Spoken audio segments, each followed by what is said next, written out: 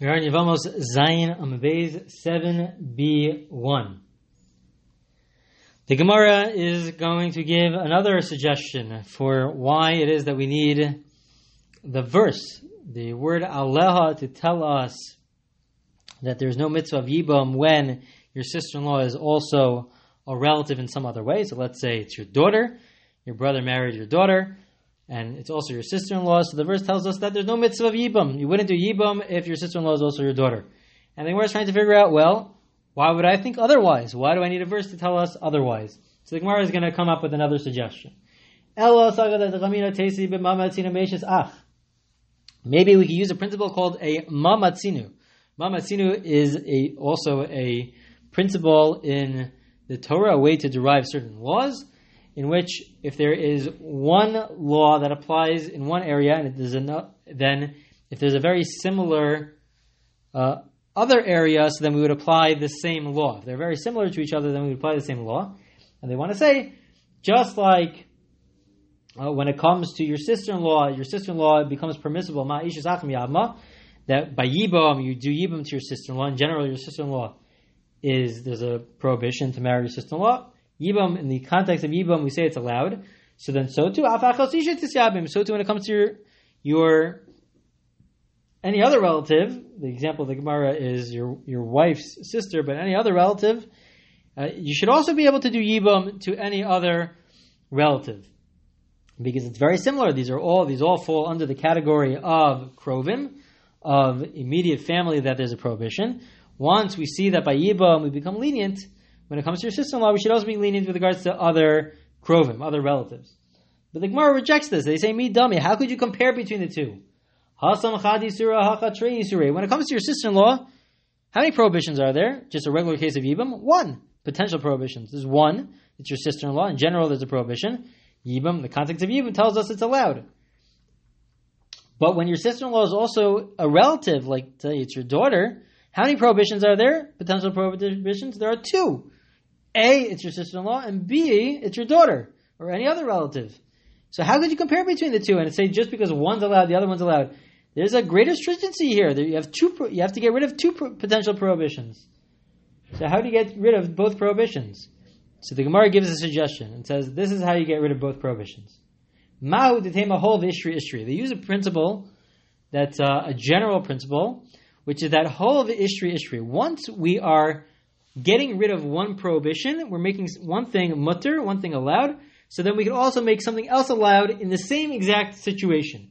So once we're making the sister-in-law allowed, it's permissible to marry a sister-in-law, so then we can also get rid of, they were suggesting, we could get rid of the prohibition to marry any other relative, your daughter, if it's all in the same situation, the mitzvah of Yibam.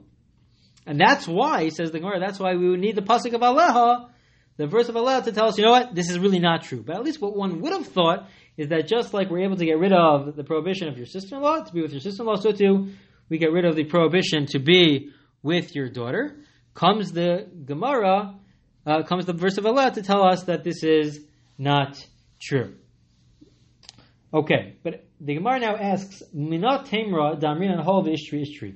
What is the source for this concept? That once the Torah tells us that one prohibition doesn't apply, so then in the same exact scenario, other prohibitions would not apply. Where does this principle even come from? Why would we even think that there's such a principle? So the Gemara is going to bring a proof that we have such an idea, that there is such a concept of Hol V'Ishtri Ishtri. Once it becomes permissible, we make it permissible for other things as well. But it requires a little bit of background to understand the case. The case has nothing to do with Yibam. The case is about impurity in the Beis HaMikdash. So a little bit of a background is necessary. Anybody who is impure, there's a prohibition to go into the Beis HaMikdash. However, depending on the level of impurity, the type of impurity, that impacts where you're allowed to go. There are really basically three different places where you're not allowed to go. There's in the actual courtyard where everything takes place in terms of the sacrifices. It's called the Azara. In the actual courtyard, and that everyone's not allowed to go into the actual courtyard. Then you have Har HaBayis, Temple Mount, which is bigger than just the actual courtyard. And even if you're impure, certain impurities are allowed to go into the actual courtyard. Others cannot. And then there's Yerushalayim, the old city of Yerushalayim. If certain levels of impurity, you can't even go into Yerushalayim itself. If you're a Mitzorah, which is what we're going to be discussing, a Mitzorah really can't go into Yerushalayim itself. Somebody who has the impurity of a Mitzorah, we mentioned this also on an earlier recording, with this spiritual leprosy, and they want to become pure again, so they can't even go into Yerushalayim itself. We are going to be discussing a Mitzorah, but this Mitzorah is somebody who's really basically completed the process of purity, without getting into all the details. It's a 7-day process, and then on the 8th day, he has to bring a sacrifice. He has to bring a sacrifice to complete the entire process of becoming pure.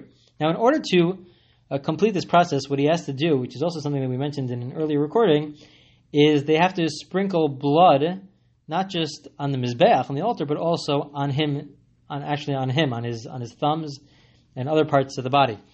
And in order for him to do that, he has to go into the Antahar Abayis, which is fine because it's towards the end of the process. So because it's towards the end of the process, he's allowed to go onto the Har Abayis.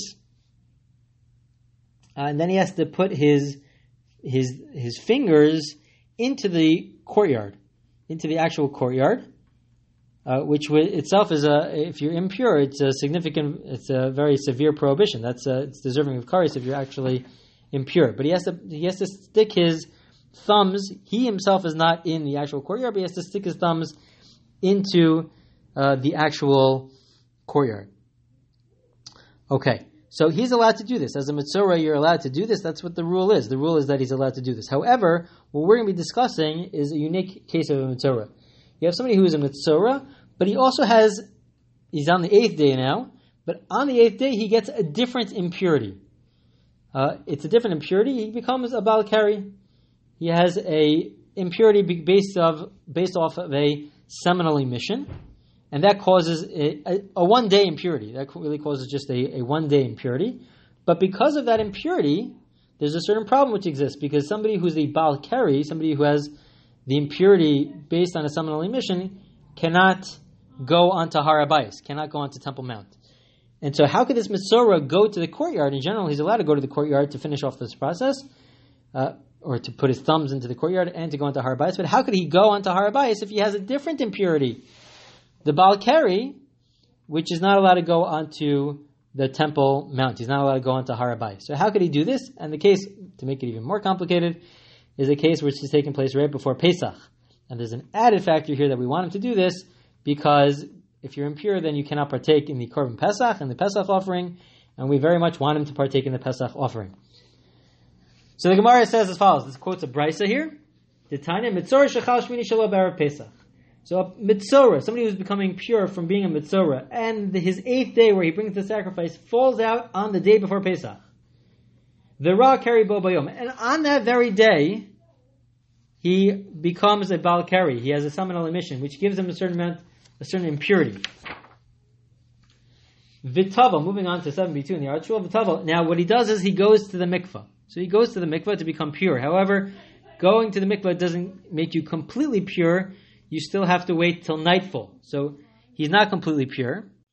So he's not completely pure yet, so he still can't really go into Har Abayis. He cannot go into Temple Mount. Amru Chacham, nevertheless, the Chacham said in this case, even though a different person, if he had this impurity after going to the mikvah, he still can't go to Har Abayis to Temple Mount until nightfall. But this person, Zeh Nechnas, this person could go in. Why could he go in? Because mutav, says the Gemara, mutav shiyava asashish b'kares v'yitcha asash in b'kares. Because it's better for him to fulfill the mitzvah of Korban Pesach. We want him to fulfill the mitzvah of Korban Pesach, the Pesach offering, which is a very important mitzvah. It's a mitzvah which, if you don't fulfill it, this is one of the very few, one of the 2 positive commandments where if you don't fulfill it, there is this punishment of kares. It's a positive commandment. The other one is bris milah, to have a circumcision. But we prefer that he perform the mitzvah of Korban Pesach, of bringing the Pesach offering. So even though there's a problem for him to go into the Beis HaMikdash, into Har Abayis, for him to go to Har Abayis is a problem, to go to the Temple Mount is a problem, but we prefer that he let him go, he'll become pure.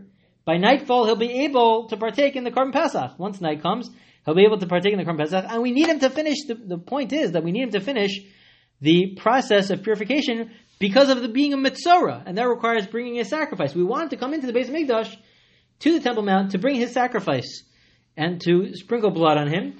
And so we say, better for him to come in. Better for him to come in, even though he can't come in by being this, having a different impurity of being this Baal Keri, from the seminal emission. The Amar Rabbi Yochanan, and also Rabbi Yochanan says, Dvar Torah afilu aseh lespe. Shnei Amar, Vayamar Yoshafat, B'kahal, Yehuda l'fnei chatzar chadasha, Mai chatzar chadasha, Amar Rabbi Yochanan chichu ba dvarim, V'amar tfil yom lo yikanes l'machan levia.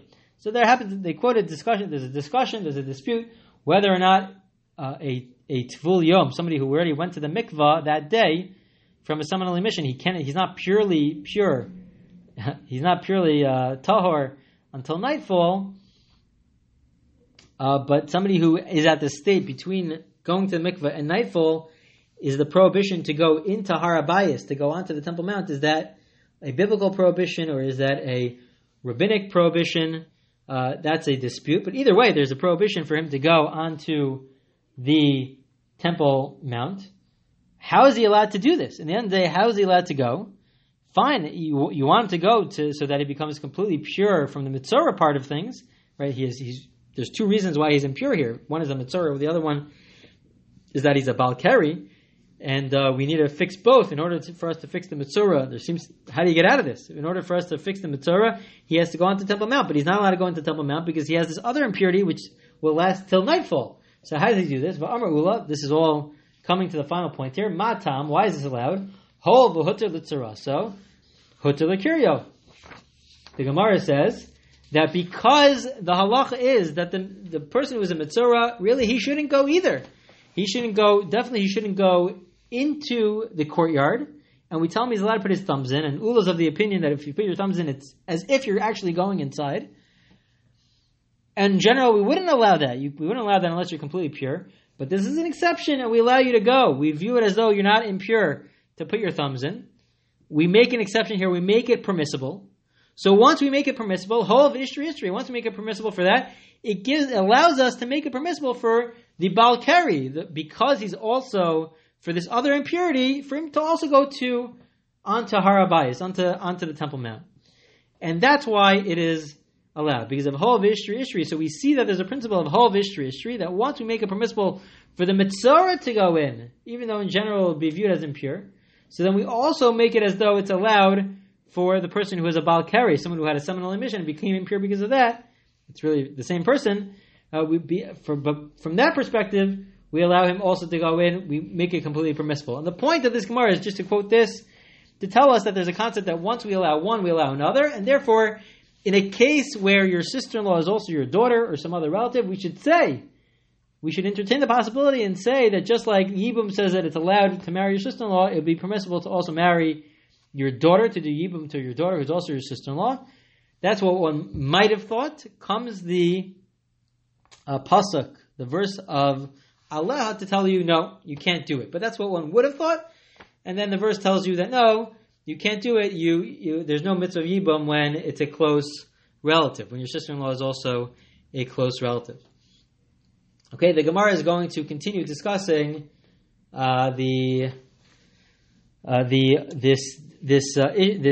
idea of whole ishri, that once it becomes permissible, then it becomes permissible for other prohibitions as well, if it's all in the same scenario. So the Gemara will discuss this idea, this concept, in next week's recording. But this concludes this week's recording.